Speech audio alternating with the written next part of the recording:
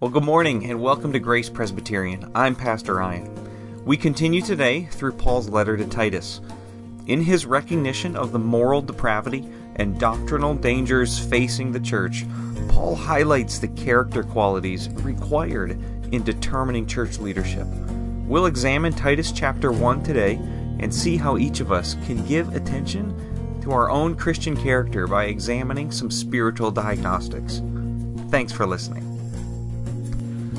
On my wife's car, she has one of these fancy dashboards that tells you when something's wrong.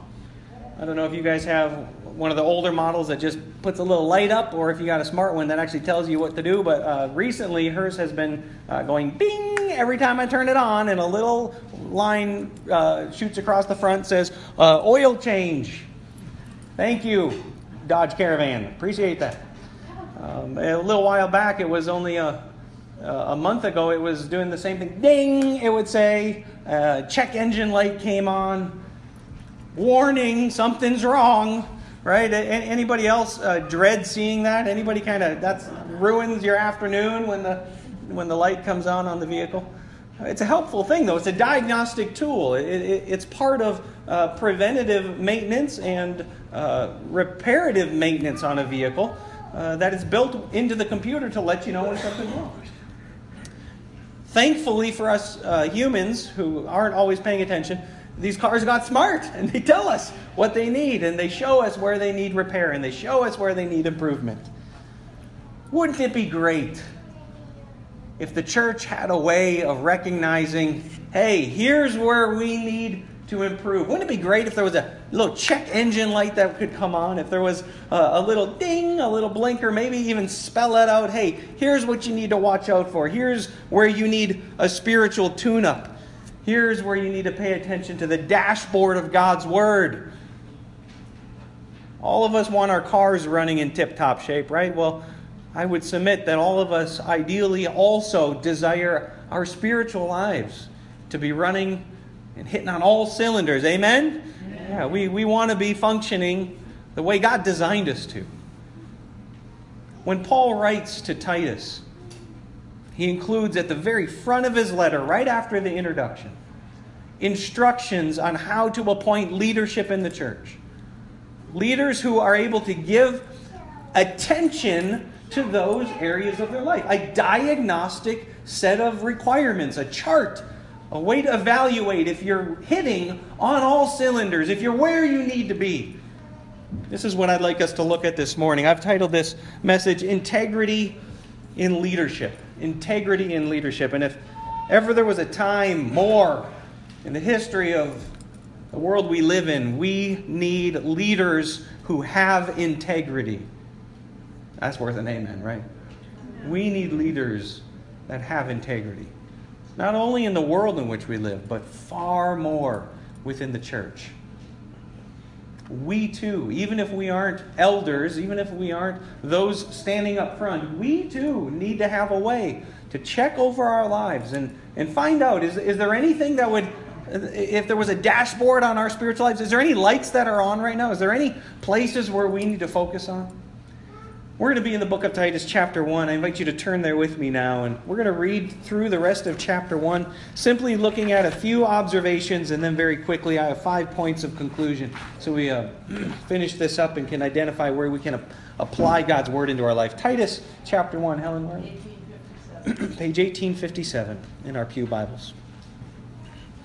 As Paul finishes his introduction, as we looked at last week, recognizing that knowledge of the truth is what leads to, do you remember, what is it? Knowledge of the truth leads to godliness. If you missed it, I think it's right in verse 1. Right? Knowledge of the truth leads to godliness. That even as in his introduction, Paul is identifying this to be the goal of Christians. And you are never going to get there if your leaders aren't there, right? If those who are challenging you according to God's Word are not themselves men of integrity. If the bar isn't set here, if it's way down here, then you'll never rise above those who are in leadership. And so Paul continues with this idea of pursuing godliness. I'm in verse 5 of chapter 1. Paul writes, "The reason I left you in Crete was that you might straighten out what was left unfinished and appoint elders in every town as I directed you. An elder must be blameless, the husband of but one wife, a man whose children believe and are not open to the charge of being wild and disobedient. Since an overseer is entrusted with God's work, he must be blameless, not overbearing, not quick-tempered, not given to drunkenness, not violent, not pursuing dishonest gain. Rather, he must be hospitable, one who loves what is good, who is self-controlled, upright, holy, and disciplined. He must hold firmly to the trustworthy message as it's been taught, so that he can encourage others by sound doctrine and refute those who oppose it. For there are many rebellious people, mere talkers and deceivers, especially those of the circumcision group. They must be silenced because they're ruining whole households by teaching things that they ought not teach, and that for the sake of dishonest gain. Even one of their own prophets has said, Cretans are always liars and evil brutes and lazy gluttons. This testimony is true. Therefore, rebuke them sharply, so that they will be sound in the faith, and will pay no attention to Jewish myths or to the commands of those who reject the truth. To the pure, all things are pure. But to those who are corrupted and do not believe, nothing is pure. In fact, both their minds and their consciences are corrupted. They claim to know God, but by their actions they deny Him. They are detestable, disobedient, and unfit for doing anything good. Who thinks Paul would win an award of political correctness? Anybody? Man. I'm grateful for the candidness with which he writes to his student Titus. Part of a foreign understanding in the world we live in. Can't be offended. Be careful what you say. You know what the Bible says? You're to speak truth. That's what the Bible says. You're to speak truth. The next part of that sentence is just as important, though. You're to speak truth in love. So I hope that even as we read through this and find that it sounds a little harsh at times, that we understand that these things are given not out of anger or to put someone down or to judge them. That the truth is exalted because we love people. It's the most unloving thing for us to do, to let someone continue in sin, walking in a way against the commands of God. Imagine that your child was involved in something they shouldn't be involved in. Whether that's getting older, alcohol in teenage years, or members of the opposite sex, or maybe some substance. Would you stand by and just say, oh, that's, I don't want to judge. What would you do? Hopefully you would tan their hide. Hopefully that's what you would do. Hopefully you would speak the truth. But the reason you're doing it is because you love them. I want us to see that that's the perspective for which Paul writes the way in which he does. Look at me in verse 5. He starts out by telling Titus, the reason I left you there was why? Straighten it out. Straighten it out. Anyone ever been to a church that had some crookedness to it? Go on, everyone raise your hand, because guess what? That's church, right? I mean, anywhere you go, you're going to find there's a little bit of crookedness. Why? Because we're still sinners. That's the honest truth. I'll be the first one. I'll race you to the foot of the cross to ask for forgiveness. All right? I'll race you there because you know what? I need God's grace in my life. And so do you. Well, that being true, we stand upon His word. We need to speak truth in love, but we also need leaders who will help to take that which is crooked and do what? Straighten it up. That's why he left them there. I want you to identify something that's repeated in verse 6 and in verse 7, because he's talking here about a qualification for elders. You're probably going to like the word here used in Greek for elders. It's the word presbyteros. What word do you think we get from presbyteros? Presbyterian, yeah. That the church governmental style to which we're part of is one that follows after the same teaching of elder rule. That we follow what the Bible says, that God has deemed it such that there should be elders appointed to be held accountable, to be held responsible for that which occurs in the church. Yet there is a qualification that overarches all of them. In fact, it was repeated in our reading this morning from 1 Timothy chapter 3. It's repeated here in verses 6 and 7. Did you find it? Did anyone identify it? What is it? An elder must be what? Blameless. What does blameless mean? Yeah, there was a time where I can remember being in grade school that if the teacher was out of the room, I kind of was tempted to be a little mischievous, right? I wasn't always the goody in school, and somebody else was, though. There was always someone in school that was the goody. And when the teacher came back in, if I had been misbehaving, what would they do? They do that, yeah. Teacher, Mr. Flunker was doing foolishness, right? See, this right here. Do you know what this is? This is, you're not blameless. That's what this is. That's the picture here of what we need to understand. Qualification for eldership means at no point in any aspect of your life should there be the ability for someone to do this. That we caught you on this. Or that you are out of line here. And there's a lot of qualifications given here. I mean, right at the very top, you'll recognize that being a godly husband and father are right at the top. I could take a whole nother 40 minutes and preach on the nature of family and how that prioritizes what's done in ministry. I'll save that message for another day. I want you to see that's at the top of the list there. So husbands and dads, recognize that.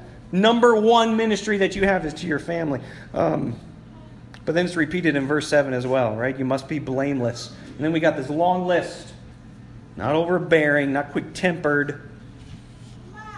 How many of us disqualified already? Hopefully we have risen above some of these others. Not given to drunkenness, not violent, and not pursuing dishonest gain. That's the list of what you're not to do. But then look at the ones that you need to pursue. In verse 8, now you need to move towards these things. You need to be hospitable. That's as simple as saying that my priorities aren't number one, but I look to other people. I really am. I'm always looking to see how can I help someone else? How can I make them feel more comfortable, feel more at home, meet their needs? Am I only concerned facing myself, my own cares, or am I looking to others? Am I hospitable? Do you love what is good? Self-controlled, upright, holy, and disciplined. It's quite a list. It's a good set of lights on the dashboard, is it not? It's a good set of indicators, hopefully, to point out where you and I need to continue improvement. As children of God, we need to be not like the Cretans who said they knew God, but their actions don't show it. I want you to see a few more things. Right at the very end of the lists, he concludes with what might be one of the most important ones. Verse 9. He must do what? Hold firmly to the trustworthy message. You can just write in the margin of your Bible, the gospel. That's what that is. The trustworthy message is the truth of the gospel. You don't hold to two things. You don't pick it up and then put it down. You hold to that alone. That is the trustworthy message. If you want to have integrity within leadership, you must recognize this is the calling. The gospel of Jesus Christ. Center, primary, numero uno. I'm thinking of Mara in Mexico there. Numero uno. Not only that, but Paul writes in here, so that. Do you guys see that? It answers the question, why? Titus might be tempted to ask, why, Paul? Why do they need to hold to the trustworthy message? Well, here's why. 2 reasons. Number 1, that they can encourage others by sound doctrine. Not self-help, not what Oprah's teaching. Right? Not the bestseller, but sound doctrine. You're going to see that repeated again as we continue. So that's the first part. Encouragement. Encouraged by sound doctrine. And the second half is to refute those who oppose it. Do you see the 2 sides of what an elder has to do? 2 parts to it. It's not only be able to teach others, to encourage others by sound doctrine, but also to correct those who are getting it wrong. Now, what have we already said this morning? Speak the truth in what? Yes, speak the truth in love. But it needs to happen. It is a requirement.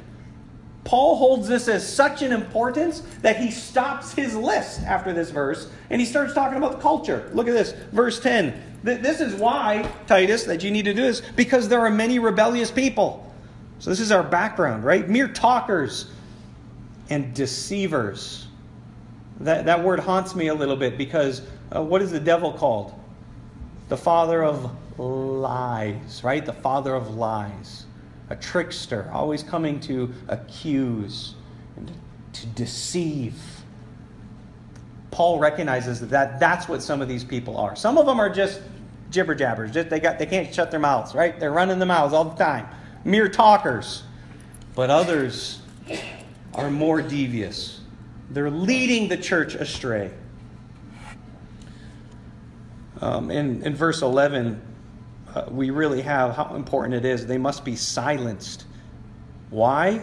Because they are ruining whole households by teaching things they ought not teach. And why do they do it? For the sake of what? Oh, the almighty dollar. I hope that you recognize you can draw a straight line from verse 11 all the way back to the one where Paul recognizes that elders are not to be pursuing dishonest gain in verse 7. Diametrically opposed to where you find your love. Look, if you're part of the world, you can love the things of this world. Money, glory, all of it right here. I'm not part of this world. And so what happens in ministry, especially for those who want to maintain integrity in leadership, is not done for financial gain. Make sure that you check your radar and that's top of the list, that you recognize where you might find one of these mere talkers or a deceiver. Ask the question, are they pursuing godliness or are they pursuing the dollar? All right, just a couple other things. He gets pretty intense in verse 12. He quotes one of their own prophets, and I think he's just kind of playing it safe, right? Because I didn't say it. This is what your guy said, right? You guys are liars, evil brutes, lazy gluttons. That's what your own poets say. That's what your own people say. And then right after it, he says, it's true. His testimony is true. Now, do we have any of those here this morning? Any liars? Anybody? Any lazy brutes? Let's be honest now, right? Any gluttons? Hey, I was at the bake sale last week. Any gluttons? All right. I want you to recognize the end of verse 13 is as important as the rest, though, because he says you're therefore to rebuke them sharply. Why? Do you see the next so that? Because you've got to catch this. Why do you rebuke them? Why do you teach sound doctrine? So that they will be sound in faith. Understand this, church. Nothing that's done with leaders in integrity is done to push people towards a direction they shouldn't need to go. It's to draw them back to Christ. We rebuke people so that they're sound in faith. The reason I'm going to speak up when my child, or maybe you speak up when your child is going astray in the wrong direction, is so that they will come back onto the right tracks. Amen? So that they will come back where they belong. That's why leaders are required to not only know how to encourage, but also know how to refute bad doctrine. Because you follow bad doctrine to its conclusion, and you end up separated from God. You end up with a different gospel. You end up in an eternity separated from God. It's called hell. That's the conclusion that bad doctrine will lead you to. So yes, Paul, thank you for not being politically correct. Thank you for putting out here that we must rebuke them. Anyone in here ever need rebuke? The Bible says that all Scripture is God-breathed, and it's useful for teaching and rebuking and correcting and training in righteousness. So we usually like the first and last, the teaching and the training in righteousness. Who's getting on the train for the correction and the rebuke? Anybody? Yeah. We tend not to want those, but folks, that's what God's Word is here. Speak the truth, church. Speak the truth, but speak it in love. All right, finally, verse 16, I want you to recognize part of the problem here. They claim to know God. Oh, I know God. Yeah, I've been going to church. I was watching Ken Davis. He's a Christian comedian. He was saying how he says that we need to send missionaries to your face. Because some Christians look like this all the time.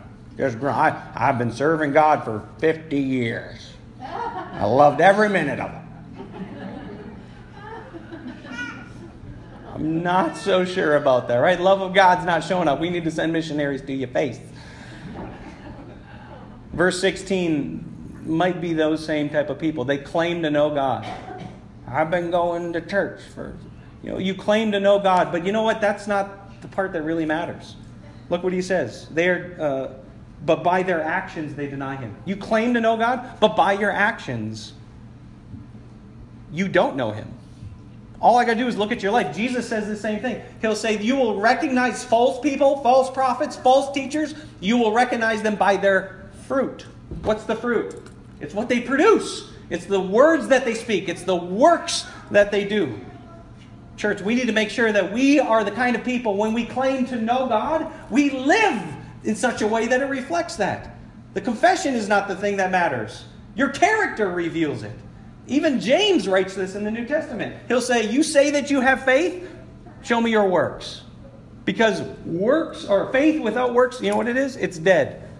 The confusion that some of these groups that want to be called Christian, the part they get mixed up is they think that works lead to salvation, and it doesn't. Hear me loud and clear when I say that. You do not do a thing to earn God's love. He gives it to you freely, but once you receive it, what do you want to do? You want to love him back. You want to serve him. I mean, do you remember when you were first falling in love with your spouse? Can you remember that far back, right? And all the little notes you used to write? Roses are red and violets are blue. Right? And I wrote you this song on the guitar, right? And I mean, you did what? Your actions show that you love God. Now, what if we became the kind of people just feel like all God needs is for me to go to church? I got to serve him down in the nursery, right? Because I love him. Look, you claim to know God. Make sure that your actions follow in continuity to that. That when people look at your life, they can identify without you even opening your mouth. That's somebody that loves God. Because your actions reveal that. You've received faith. You've received salvation. You've received his love. And because of that, we want to serve. The Bible says that it's not that you first loved God. It's that he first loved you and sent his son as an atoning sacrifice for your sins, for my sins. And because of that, we serve him. All right, 5 things I want us to look at here just as we conclude. Number 1 is this. I'm calling it the demand. All right, so these 5, maybe call them diagnostic dashboard lights to pay attention to, right? Paul first lists out the demand. For elders, incorruptibility, right? You're incorruptible. Not by strength of your own flesh, but because you daily rely on the leading of the Holy Spirit. Every leader in church still struggles with sin. I don't know if I'm allowed to say that as the pastor, right? I might get letters from all the other pastors, but it's true. Until we pass through this world, the Bible says he who has died is done with sin. Well, folks, I'm still living. Are you?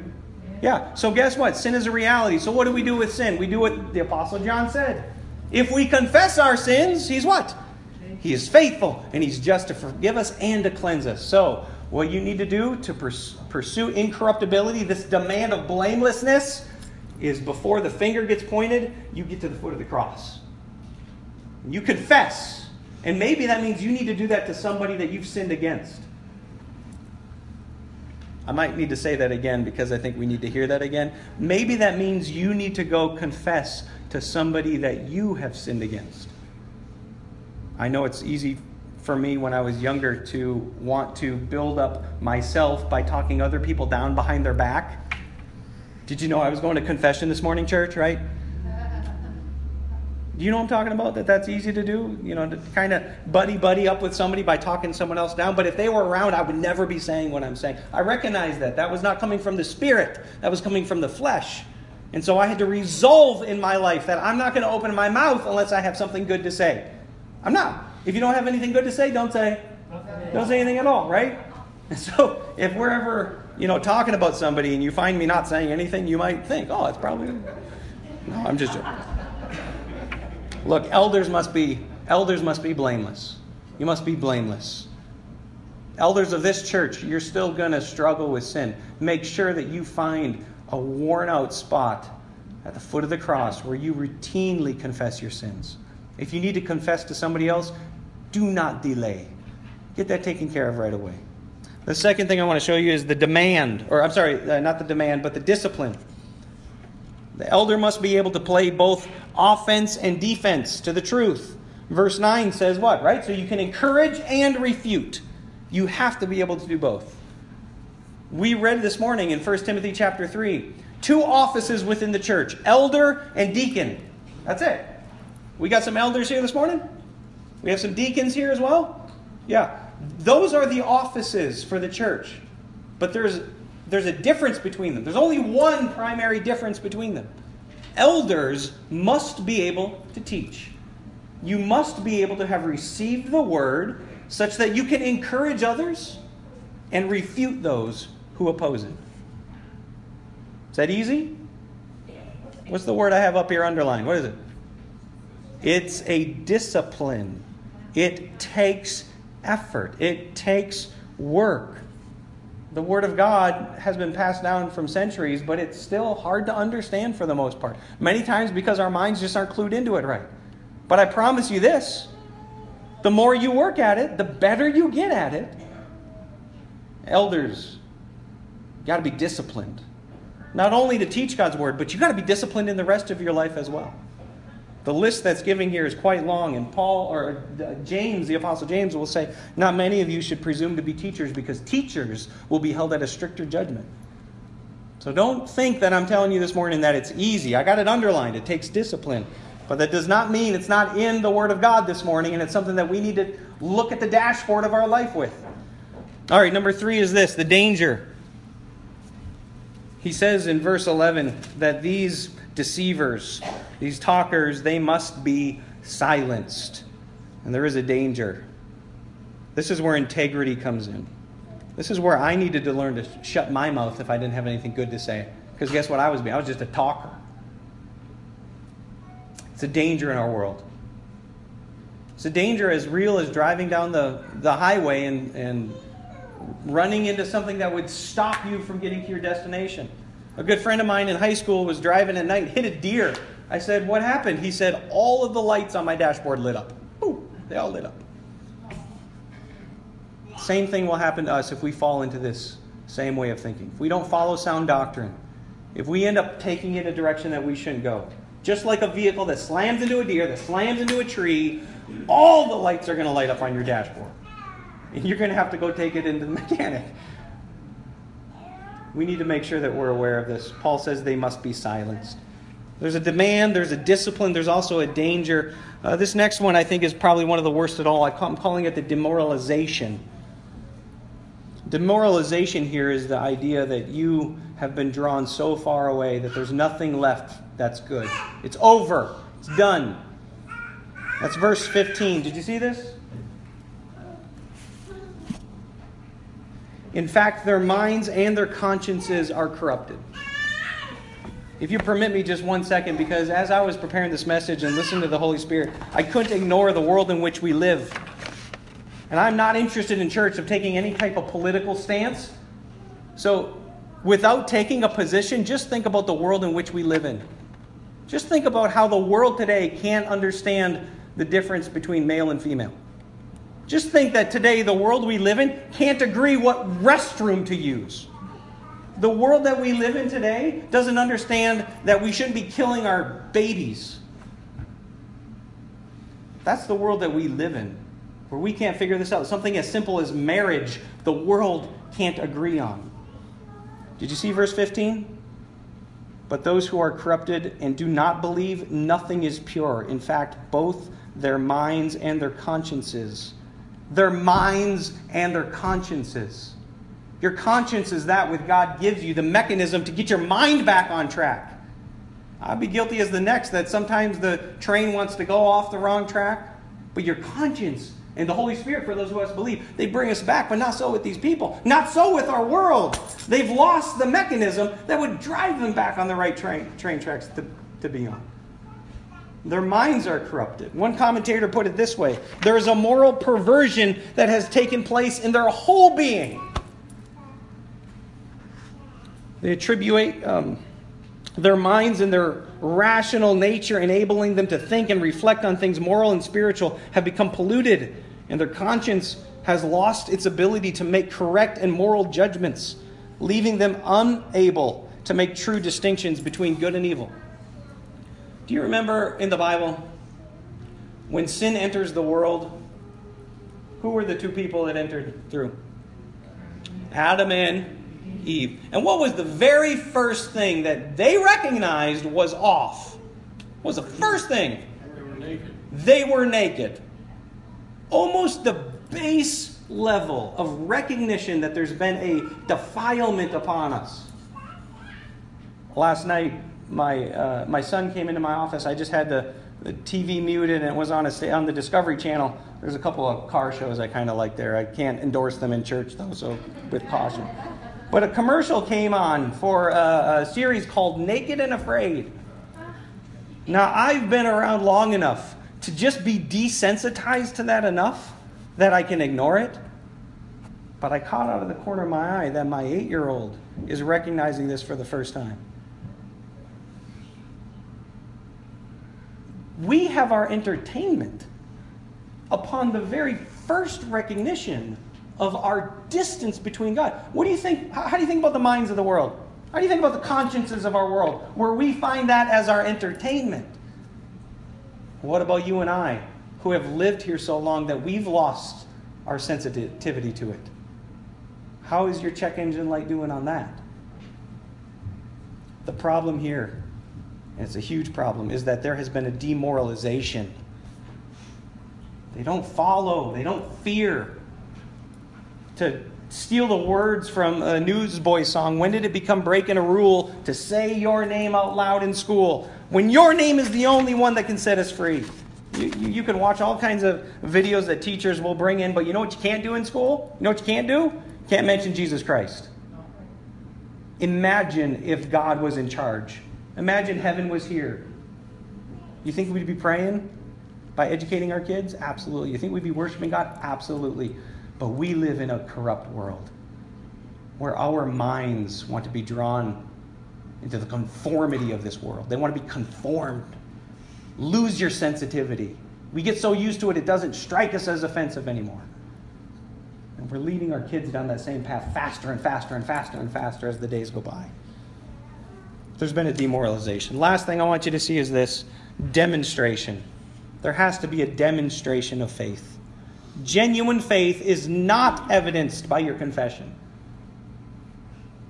I need to say that again because we got to hear that, all right? Genuine faith is not evidenced by your confession. Oh, I believe in God. You know who else believes in God? The Bible says the demons believe in God. And they shudder because they know who He is.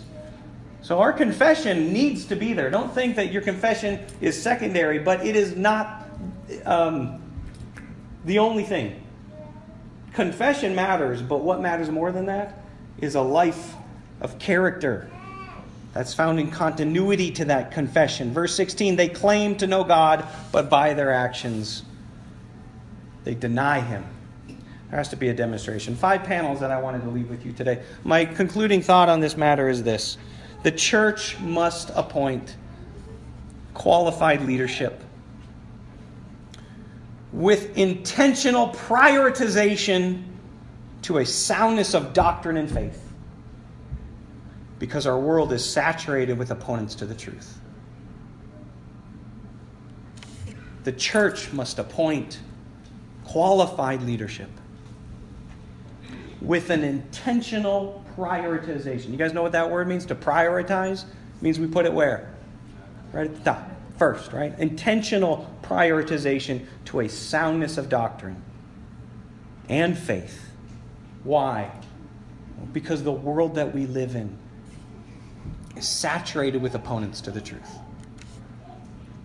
As we conclude this morning, I have included in your bulletin handout a list of everything that we read in Titus.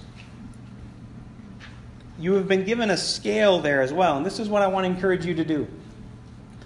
I'd like you to take some time and prayerfully try to mark down where you would fall. Are you overbearing? If you're doing good at it, put the 9 level, right? If you're doing good at it, move it up there.